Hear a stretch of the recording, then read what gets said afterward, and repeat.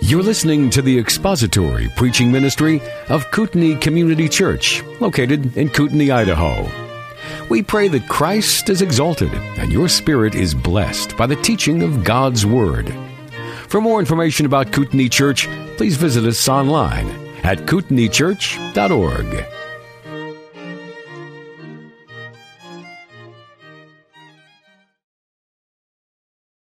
Let's open in prayer.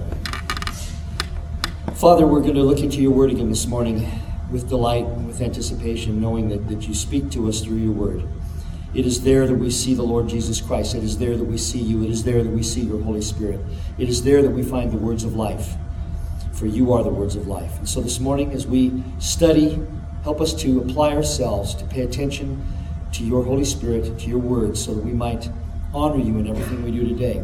I pray, Lord, that these words will have driving impact in our lives, as your word always does. It is sufficient and it is perfect, and we thank you for it, and we look forward to what you're going to teach us this morning. In Jesus' name, amen. So, last week we left off with verse 5 of chapter 16. So we're going to read chapter 16 through verse 15, which we probably won't make it, but we can anticipate. 1 Corinthians 16, 1 through 15. Now, concerning the collection for the saints, as I directed the churches of Galatia, so do you also.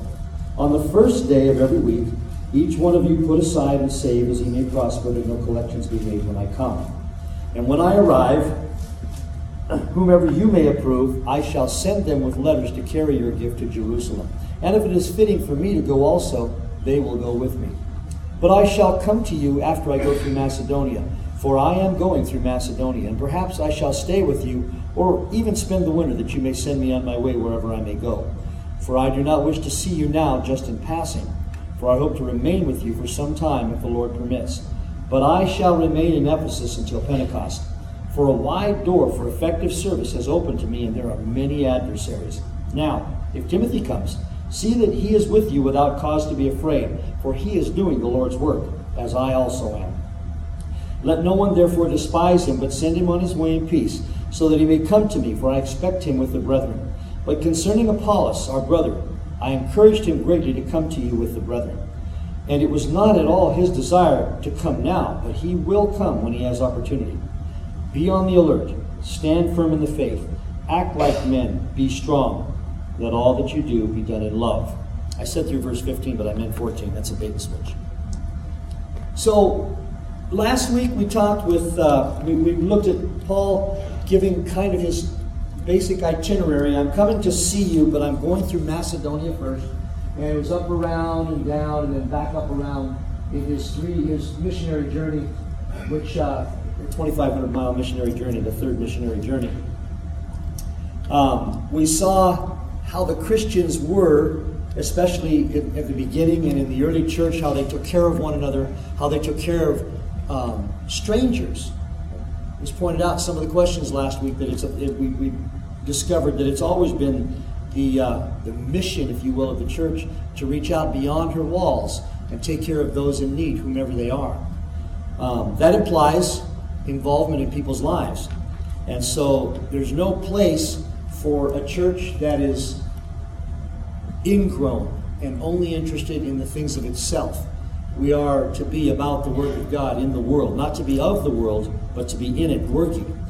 And so that's what the Corinthians were being encouraged to do, and he will continue to do that. Now, he gave him his basic itinerary. In verse 5, he says, I will come to you after I go through Macedonia, for I am going through Macedonia. And I like the way the Holy Spirit directed him to put that. I am going to Macedonia.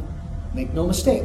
So, but it's incumbent upon the servant of God to always be flexible in case God changes your plans at the last minute. Is it Proverbs 16? Man proposes, but God disposes. I think it's Proverbs 16. I should have looked that up this morning. But anyway, we need to be flexible. And then he says in verse 6, he says, and perhaps I shall stay with you, or even spend the winter, that you may send me on my way wherever I go. Paul was flexible in his plans, knowing that the Lord might very well send him in a different direction than he first foresaw. He planned to spend the winter with the Corinthians and ended up doing that. By the way, those centuries, it wasn't a good thing to travel in the winter, especially in the northern climes. They didn't have snowplows. They didn't have salt on their roads. They didn't have rest areas every however far they are on the interstates. They had brigands and they had bad weather. And they had to live with that. So he says he planned to spend the winter with the Corinthians, and he ended up doing that, though, a year later because of his flexibility. It was important for him to stay there for some time to correct some of the many problems that they were having. He also kindly says to the Corinthians that he expects them to send him on his way, implying partnership, brethrenship, and that they were brothers in the Lord. Note that he says, wherever I may go, implying that he was always open to the direction of the Holy Spirit, irrespective of his ideas. In the early days, especially when the church was first being founded, those apostles had to be very, very open in anticipation of the Lord changing their direction. It is likely that always playing also in the back of Paul's mind was the possibility that the Roman authorities would arrest him for his actions in spreading the gospel. This was a very reasonable thought and a real potentiality in the first century Rome. The gospel was not authorized, and propagating it could certainly bring them into conflict with the authorities of the day. Remember, Nero, not many years later from here, used Christians to light his festivities by setting them on fire. And these are the kinds of things that Paul was negotiating, if you will, as he traveled the Roman Empire, spreading the word of God, spreading the gospel. So he intends to stay with them. And as I noted, he stayed a year later. And then he says, "For I do not wish to see you now just in passing, for I hope to remain with you for some time if the Lord permits." In keeping with the biblical concept of obedience to the Lord, Paul details his desire to actually spend a great deal of time in Corinth. True to the ideals of both obedience and flexibility, Paul allows that the Lord must permit this. He had already intimated this back in chapter 4, where he says, "But I will come to you soon, if the Lord wills. And I shall find out not the words of those who are arrogant, but their power." Remember, there were some people saying, "He's never going to show up. He's all hat and no cowboy. He's never coming around. He's just talk." And he points out that I'm going to be there. And later on, we'll see him say, "Those of you who have been saying these kinds of things, pay attention. I'm coming. Do you want me to come with a rod or in gentleness?" And that'll be later on. Actually, that's in another book. And further, he follows the principle laid down in the Epistle of James that acknowledges complete dependence upon the will of God. James in chapter 4 says, "Come now, you who say, today or tomorrow we will go to such and such a city and spend a year there and engage in business and make a profit. Yet you do not know what your life will be like tomorrow. You are just a vapor that appears for a little while and then vanishes away. Instead, you ought to say, if the Lord wills, we will live and also do this or that." So Paul and James, true to being both inspired by the Holy Spirit, were in agreement on this. If the Lord wills, I wish to remain with you for some time. Again, it's likely that the reports from others regarding the goings-on in Corinth had convinced him that he needed to spend some quality time there setting things straight. Remember, he spent the first 15 chapters setting straight the difficulties that are going on in Corinth. All kinds of things, from incest to attacking the beliefs of others, to misusing the Lord's Supper, drunkenness, just incredible goings on in Corinth that he's been setting straight. So, verses 6 and 7, any comments or questions? Then he says in verse 8, "But I will remain in Ephesus until Pentecost." There was unfinished work at Ephesus, and Paul had purposed to stay there until it was done. His ministry was characterized by thoroughness, and so should it be of all Christians. We should never undertake a project unless we are willing to give ourselves completely to it. The servant of the Lord must be characterized by diligence, vision, flexibility, and thoroughness, among other things. And Paul is making certain the Corinthians know, I'll be there, but there's things that need to be done in Ephesus. And then he says, why? Because he says, a wide door for effective service has opened to me, and there are many adversaries. Wide. It comes from the Greek megas. It means big, number, large, abundant. There were great possibilities, Paul said, great potential in Ephesus. He notes that he was faced with many difficulties. Acts chapter 19 details the difficulties if you want to look at those. Some of them were spreading false information about Christianity. It was at this time, in Acts chapter 19, that Paul dealt with the sons of Sceva, which culminated eventually in the burning of many of the books of magic in the city. So then this was followed by by a riot precipitated by the loss of revenue of the silversmiths because of the turning away of many of the people from idols. They'd stopped worshiping false gods. They'd turned to the Lord, so they didn't need this silver anymore. So the silversmiths were put out of business, or their business was greatly reduced. He said that businessmen won't do the wrong thing sometimes. Indeed, the opposition was great, but Paul persevered in the face of it and would do the same at Corinth, even though there were those who were being petty and vicious. He loved this church, and he wanted to see it prosper. And I would point out that whenever there's a place in the world, in any time, today, and I'm sure Justin can attest to this, where there's a wide door for service, there will be opposition. You will not be left unmolested by the world, by the devil, and by your own flesh. Whenever there's an opportunity for great service to the Lord, there will always be difficulties that need to be surmounted. And so should it be, so that when the difficulties are surmounted and the gospel is spread and lives are changed, we can point to the Lord. He did it. It was his strength. Because when we are weak, indeed, he is strong. And Paul attests to that as well. Any comments about verse 9? Effective work is accompanied by difficulties. Effective work is accompanied by difficulties. Verse 10. Now, if Timothy comes, see that he is with you without cause to be afraid, for he is doing the Lord's work as I also am. We read in Acts chapter 19, verse 22, he says, and having sent into Macedonia 2 of those who ministered to him, Timothy and Erastus, he himself stayed in Asia for a while. So Paul had sent Timothy and Erastus into Corinth. 1 Corinthians 4:17, he says, for this reason I have sent to you Timothy, who is my beloved and faithful child in the Lord, and he will remind you of my ways which are in Christ, just as I teach everywhere in every church. And apparently, likely because of his youth, Timothy was not getting the respect he should have gotten for the work of the Lord. Not because of himself. Paul didn't want the people of the Corinthians to respect him because of who he was, but because of the work he was doing. It is also likely that because the Corinthians had been dismissive of Paul's work and authority, that they would do the same to anyone he sent. Although Paul was Timothy's spiritual father, he obviously trusted him to do difficult and demanding work, and thus had sent him with Erastus into Macedonia. He commanded the Corinthians to treat Timothy with respect and to recognize that he was furthering the work of the gospel at Paul's direction. He comes at my direction. It is evident that Timothy was fearful, and Paul cautions the Corinthians not to feed that fear or to capitalize on that fear, but rather to make him feel welcome. He compares Timothy's work to the work he's doing. Imagine that. Comparing the work of an apostle to the work of someone that the Lord had turned from the evil way, using Paul himself. They are co-laborers, he says, in the gospel, and both of their work is vitally important to the church. Paul was a team worker and was fully confident in the other men that God had prepared for ministry. He depended on Timothy, and he wanted the Corinthians to depend on Timothy as well. It's one thing to be a leader. It's another to be able to properly delegate. And I know it's one of the things I've struggled with all my life. And I've had people tell me, the Holy Spirit was doing just fine before you came along.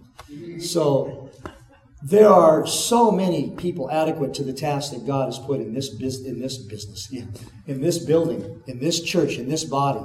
And it's a wonderful thing to be able to point and say, go do, and know it's going to be gone and done. And then, not that there isn't supervision, but Paul knew how to do that. He knew how to delegate, and he knew who to trust. He knew who to take into his confidence and who not to. Remember, he struggled with John Mark at the beginning, and he and Barnabas parted their ways. But later on, John Mark became an integral worker, an integral part of the gospel. And Paul commends him and praises him. It's not to say that things can't change. Men can change. The work that God wants them to do, God can change them. So, And then verse 11, and then we'll talk about these two if you have any questions. Paul says, so let no one despise him. To take no account of, to treat with contempt, to reduce to nothing. Reduce his work to nothing. He's not important. Now I just wonder what's going on there. It is unfortunate that so little worth is often given to youth. We do it ourselves. Often one will hear someone say, well, he's just a kid. As if that dismisses someone's ability to do great things or excuses stupidity. The fact is, all of us are capable in the work, in the employ, if you will, or in the use of the Holy Spirit to do great things or without that, to do great stupid things. Stupid things. At every age. And some are capable of great effort and exploits at a very young age. Noah Mintz started her first business in 2008, running art classes for kids during the summer for a small fee. 2 years later, she founded a children's party planning business. To make sure her staff was following workplace protocol, she wrote an employee handbook for guidance. She was 9 when she started. 9. Now, Mithir Garamella, creator of Firefly, designed at the age of 17, pay attention, Thomas, a low-cost, intelligent drone for first responders that can enter and explore dangerous environments to find people who are trapped and thus direct first responders and not waste their time. 17. At the time of the Revolutionary War, those who participated were often very young. Andrew Jackson, who dealt with the British trying to stop him from taking a message, was 9. Lafayette, who trained the troops, was 18. James Monroe, a future president, was 18. Charles Pinckney, 18. Henry Lee, who wrote the Lee Resolution, which eventually became part of our Declaration, was 20. Aaron Burr, 20. John Marshall, first Chief Justice, 20. Nathan Hale, I regret that I have but one life to give for my country, 21. And Bannister Tarleton, the wicked British general, major, I think at the time, who did so much damage to the revolutionary cause, was 21. And Alexander Hamilton, who helped write the Federalist Papers to get those who were still on the fence to ratify the Constitution, was 21. When God called Samuel, it is very likely that he was about 11 years old. We certainly should recognize that youth does not necessarily guarantee wisdom, but we should not discount the possibility either. Apparently, Timothy had a bit of trouble with confidence. Paul knew that he had great potential, and he trusted him. He was letting the Corinthians know that it was important to recognize the calling on Timothy's life. He wanted them to send him on his way in the same way that he was trusting the Corinthians to send me on my way wherever I go, in verse 6. Timothy's work was vital in the Corinthians, and the Corinthians needed to recognize it. We would do well to trust young people who have earned that trust and who are doing the work of the Lord. It is important that when you trust somebody, you delegate the work to them, young or old, and you trust them to do it. It builds confidence in the Lord that they can indeed do the work that the Lord has for them. And so I took this as a caution to myself to quit using that old pejorative. Well, he's just a kid. No, goats have little kids. Isn't that right? Yeah. No, he's a child of God, and if God is moving him to do work, what can I do to help him? What can I do to help him and then get out of the way so that God can use him? It is uncertain what Paul meant about expecting him with the brethren. It may be that Paul was expecting Timothy to come with some of the Corinthian brethren, but it is just as possible that he meant that he and the brethren were expecting Timothy in verse 11. Any comments about 10 and 11? About youth? So we don't have any, okay. I'm glad. Jim. By the time you get 2 Corinthians, Paul's authority as an apostle is being questioned. And I'm wondering if he's already sensing that from the Corinthians, that that's a possibility that they don't respect him, and sending Timothy to them. They may just be tempted to look on Timothy as well. He's doing it like Paul, he's just Paul's underling. Right. And despise him that way. Not even just for his youth, but maybe for his connection to the apostle. And notice he uses the same word that he uses in 1 Timothy, despise not your youth. So Jim pointed out that it's very likely that the Corinthians Paul was sensing they were already questioning his authority and questioning his wisdom in sending Timothy. Because if they question Paul, they're going to question anybody he sends. And so Paul had great confidence. Justin. Yeah,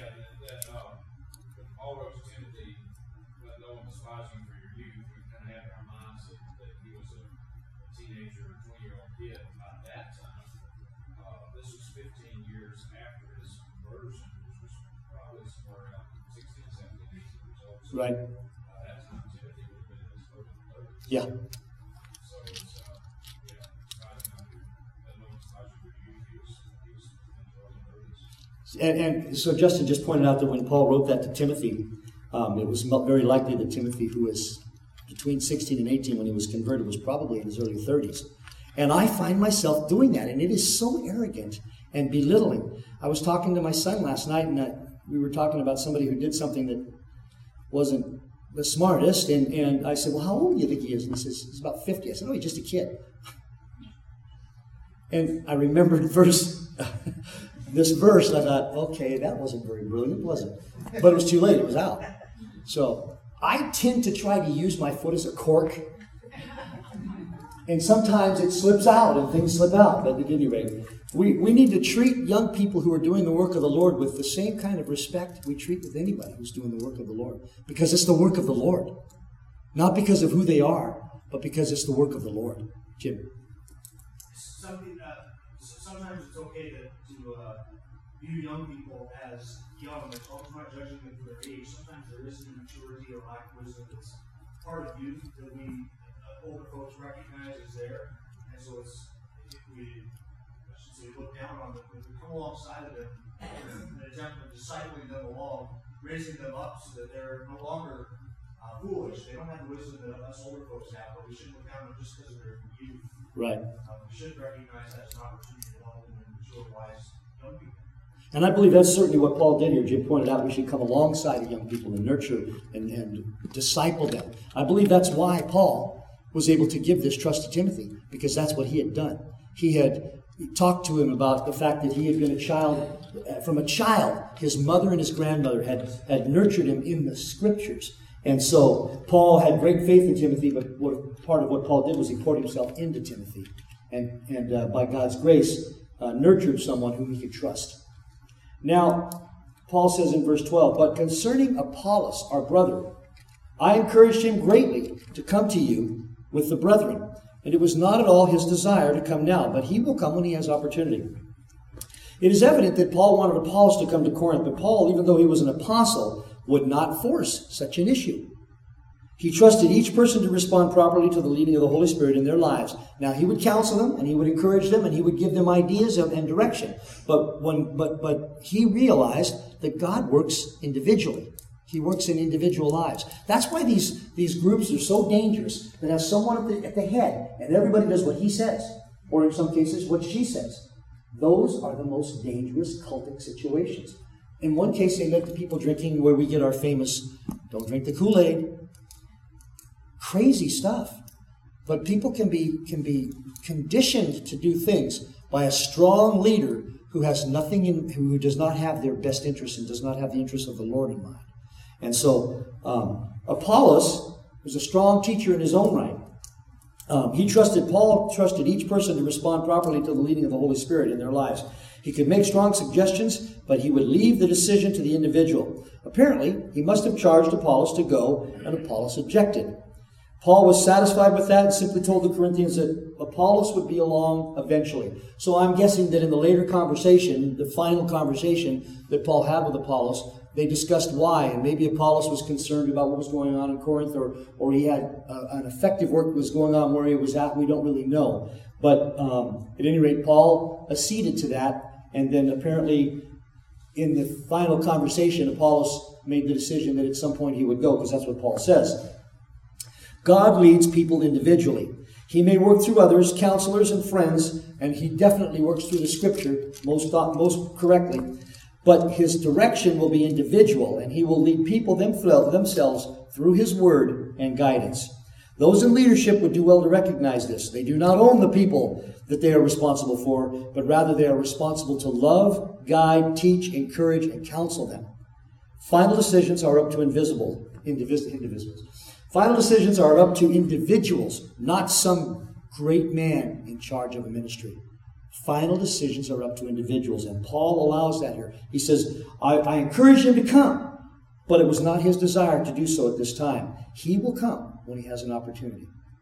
Paul left Apollos' decision as to when the opportunity was there between he and the Holy Spirit, between he and other counsel. Any questions about that? Comments?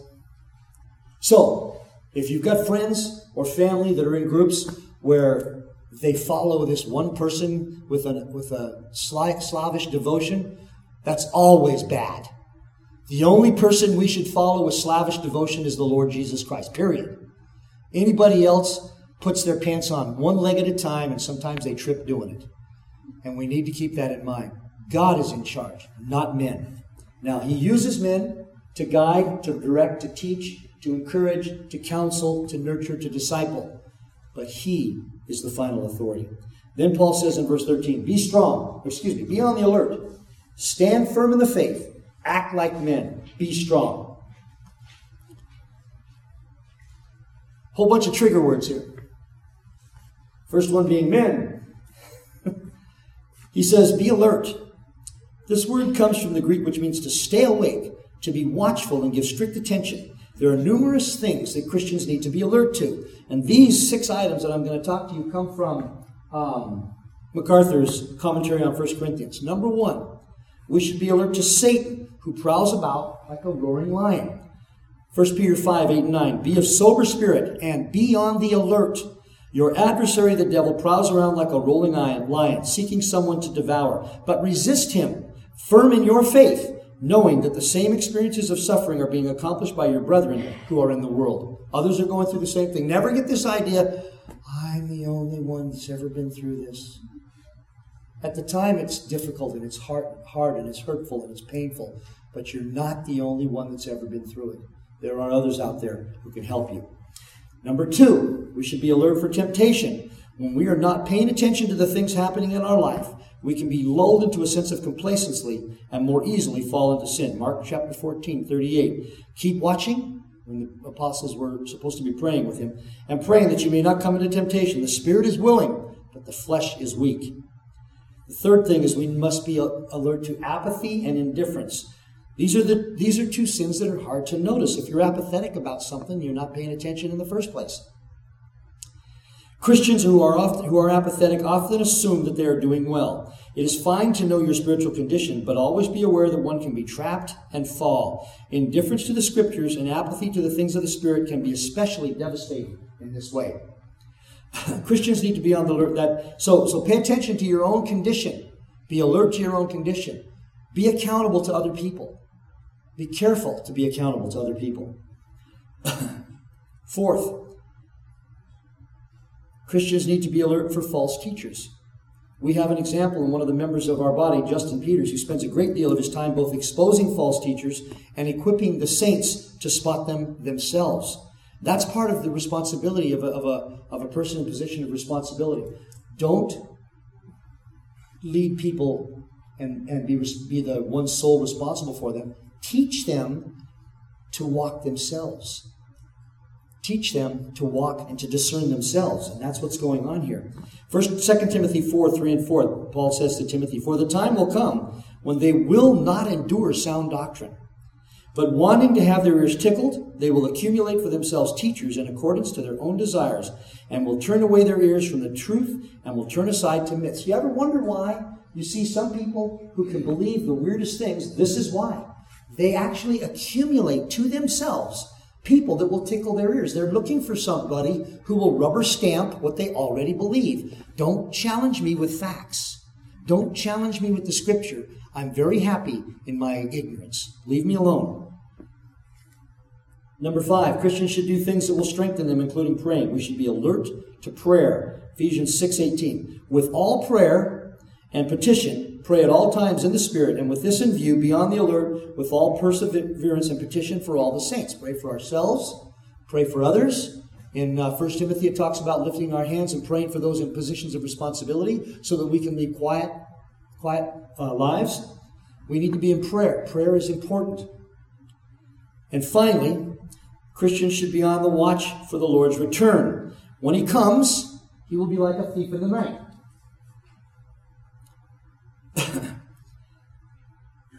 And we should be occupying until He does come. 2 Peter 3, 10 and 11. Peter said to the readers of his epistle, "But the day of the Lord will come like a thief, in which the heavens will pass away with a roar, and the elements will be destroyed with intense heat, and the earth and its works will be burned up. Since all these things are to be destroyed in this way, what sort of people ought you to be in holy conduct and godliness? I don't want you to be like me in paying attention for thieves." I went down to my wife's coffee shop one morning, and I went to open the door, and I noticed that the upper lock was unlocked. I thought, the girls had run the shop that weekend. I thought, they left the upper lock unlocked. Well, no worries, they surely locked the doorknob is unlocked. Why didn't they lock the doorknob? It's still not getting through. I'm thinking, why would they leave the door? So I opened the door, and it's open by itself, and then I see glass on the floor. And then it occurred to me what had happened. We need to be on the alert for thieves. Thieves break in when you don't expect it. They can fool you. Now, the Lord isn't a thief, but his coming will be like a thief in the night. We want to be ready. We want to be alert for Satan. We want to be alert for temptation. We want to be alert for apathy and indifference in our own lives. We want to be alert for false teachers. And there are plenty of those, aren't there? Plenty of those. It's just like, I think it's like this in every age, but it just seems like today they're on every street corner. We need to be alert, praying for ourselves, praying for others, and we need to be watching for the Lord's coming. So that's his first command in this, be on the alert. The second is for Corinthians and for us to stand firm in the faith. He did not want the Corinthians to be tossed around by every wind of doctrine, but to be firmly settled in their understanding of clear teaching. This is how he could counter misunderstanding of the resurrection in chapter 15. Verse 12, and he could deal with the incestuous relationship in chapter 5. He used Scripture, he used God's Word, and he used reason. He gave them doctrines that they could be settled in their minds about. Ephesians chapter 4, verse 14 says, "As a result, we are no longer to be children, tossed here and there by waves and carried about by every wind of doctrine, by the trickery of men, by craftiness and deceitful scheming." This is not describing believing faith, but rather truth. Verity, the gospel itself. Scripture is clear on so many things, and the Corinthians were to stand in that truth. People like to question so much, but one person put it this way. He said, there's a lot of things in the Bible I don't understand. There's a lot of things in the Bible I can't understand. But there's an awful lot of things in the Bible that I can't misunderstand. But if you pay me enough, maybe I will. I added that. If you pay me enough, maybe I'll misunderstand them, especially if it'll pad my bank account. Scripture is clear on so many things that Paul wanted the Corinthians to stand in those things. Today as then, it can be a frightful thing to adhere to the truth of the Word of God. There are so many things in the world that conflict with the Scripture, and men back down from declaring them. It can be a frightful thing when the entire world, it seems, is going in a direction that is contrary to Scripture, and you are expected to follow. God expects us to stand firm. What is truly unfortunate is when the false call comes from within the church. When the church begins to say things like, well, there are certain times when an abortion might be necessary. When the church says, the 6 days in Genesis are actually just a symbol. When the church says, no, homosexuality is just another lifestyle. When the church says those things, it's a false call. That means men and women, in some cases, have chickened out. They've backed down from the gospel. They've backed down from the Word of God, and they are no longer spreading truth. They're spreading false. There's no such thing as gray lies. Lies are lies. And when I will not declare the truth of God, I'm declaring something else. It's a lie. So, God expects us to stand firm. And what is unfortunate is when this false call comes from within the church. There are so many false teachers today that it can be a bit disheartening. This is nothing new. Paul was talking about it, and the churches had to deal with it all down through the centuries. Charles Hodge, in his commentary, put it this way. He said, beset as they were, the Corinthians, with false teachers who handled deceitfully the Word of God, 2 Corinthians 4:2, he exhorts them to stand fast in the faith. Do not consider every point of doctrine an open question. The Trinity is not an open question. The creation is not an open question. The fall of man, depravity, total depravity, is not an open question. These are fixed tenets of doctrine that we would do well to recognize. And I just deviated. Then Charles Hodge said this: matters of faith, doctrines for which you have a clear revelation of God, such, for example, as the doctrine of the resurrection, are considered settled, and as among Christians, no longer matters of dispute. There are doctrines embraced in the creeds of all Orthodox churches, so clearly taught in Scripture that it is not only useless, but hurtful to always be calling them into question. We hurt our brethren when we call in fixed doctrines. Now, it's nice to go ahead and look at them and say, well, now, why is this so? Let's study together and see why this is so. But to call into question the fixed, immutable truths of the God. In the beginning, God created the heavens and the earth. Well, what do you think that means? I mean, it's like, okay, well, it depends on the definition of the word in. No, it says exactly what it means. Stand in those things. Do not be afraid to stand. All may be against you, but the Lord will be behind you. He'll have your back. Third, Paul commanded the Christians to, and I got to whisper this, to act like men. We're supposed to act like men, he said. That's what they call a trigger phrase today.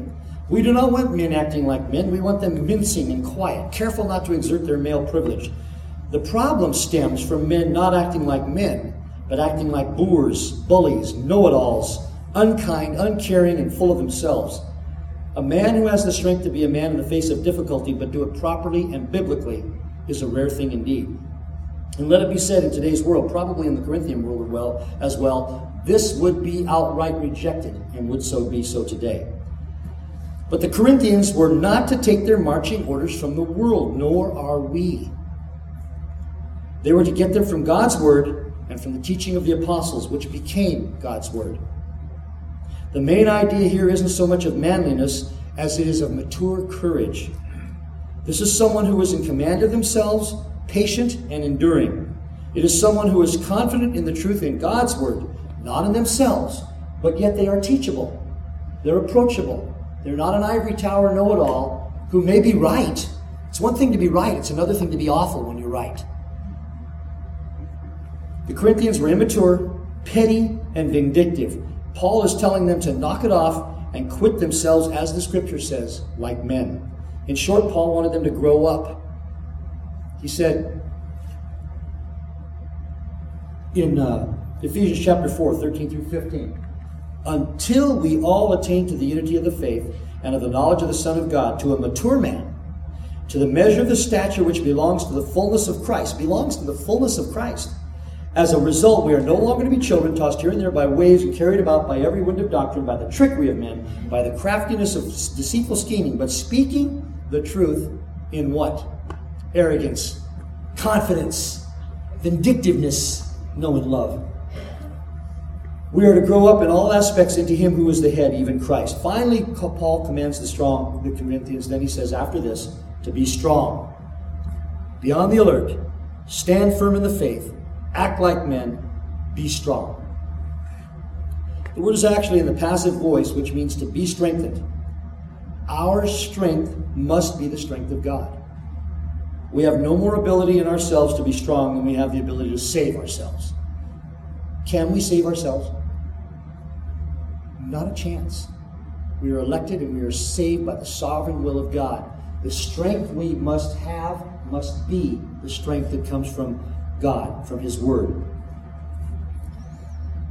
We have no more ability to do that than we have the ability to save ourselves. Every perfect gift is from above, coming down from the Father of lights, says the Scripture, and certainly the strength to stand in the day comes from God. If we stand in our own strength, we will certainly fall. If we stand in the truth of the Word of God, only then will we be able to stand firm. It is in our weakness that God is made strong. And as we recognize our inabilities and our lack, we are able to glorify God in that everything good that might happen from our efforts is truly a work of the Holy Spirit Himself and not of ourselves. This requires self-sacrifice, self-denial, discipline, and commitment. The Corinthians needed to be committed to the sufficiency and the truth of God's Word. In it is found the strength to stand in the day. And that is why Paul prayed this for the Corinthians in chapter 1, verse 9 through 12. for the Colossians in chapter 9 versus chapter 1. Let me start that over. 9 chapters in Colossians? I have a different Bible than you. That is why Paul prayed for the Colossians in chapter 1, verses 9 through 12. He said, "For this reason also, since the day we heard of it, we have not ceased to pray for you and to ask that you may be filled with the knowledge of his will in all spiritual wisdom and understanding, so that you will walk in a manner worthy of the Lord, to please him in all respects, bearing fruit in every good work and increasing in the knowledge of God, strengthened with power according to his glorious might, for the attaining of all steadfastness and patience joyously, giving thanks to the Father who has qualified us to share in the inheritance of the saints in light." Any questions about those? About being strong, standing firm in the faith, being a man, and those other things? Okay. Then he says this, and this is kind of the capstone of this. Let all that you do be done in love. That implies, biblically, that we look at others as more important than ourselves. That we look as the work of God as more important than anything I want to do. That we look at the needs of others as more necessary than our own needs. That we look at helping and building others as the thing for which we were called to do. Building into one another, trusting one another, loving one another. And love is an active word. It's the kind of love which means to set aside our own needs in favor of other people's needs. It's the agape word. It's the think of others first word. All of these things that Paul just said, he just said, I want you to, don't despise Timothy. Do what you do to him out of love. I don't want you to worry about me coming to you. I don't want to just pass through. I want to spend some time with you, and I'm going to do it in love. Now, sometimes love can be tough. It can be difficult. It can be dealing with the needs of others. It can be overt. That's the word I can think of. He wants them to love Apollos, so even though he's not coming, he'll come some other time. He wants them to recognize that he's remaining in Ephesus because a wide door is open there. Love those Ephesians. Pray for them. I can't come there. Be praying for the Ephesians. Be praying for me to have an effect in Ephesus. And then he says, I want you to be on the alert. Be on the alert in love. Stand firm in the faith in love. Don't beat people over the head with our faith. Exposit it. Teach it. Act like men in love. Men who serve other people, who care for other people, who take the time to be involved in the lives of other people. And then, be strong. And we're to do that in love. Whatever you do, and he says this in other places in the scriptures, whatever you do, let all that you do be done in love. Can you do that, Corinthians, he says? Some of them probably went, but there would have been plenty that said we want to. And they would have recognized it of themselves, just like we should recognize, we cannot do it. It must be a work of God in our lives.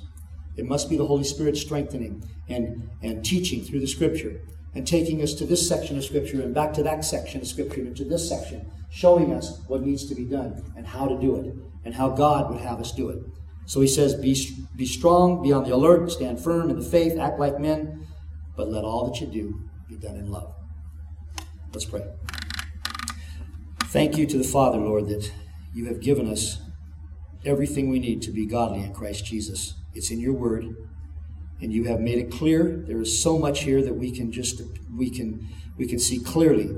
Yes, we can wrangle about some of the more esoteric doctrines, but the firm, fixed, important doctrines of the faith, salvation, the deity of Christ, the depravity of man, and the need for regeneration are all there. Help us to be alert of those things, about those things in our lives and in the lives of others. Help us to be praying for the things in our lives and for in the lives of others. Help us to be effective ministers for you in all that we do because of the Holy Spirit in our lives and because of your word. And we'll thank you in Jesus' name. Thank you for listening to the latest podcast from Kootenai Church. If you'd like to learn more about Kootenai Church or to donate to our church ministry, you can do so online by visiting kootenaichurch.org. We hope you enjoyed this podcast and pray you'll join us again next time. Once again, thank you for listening.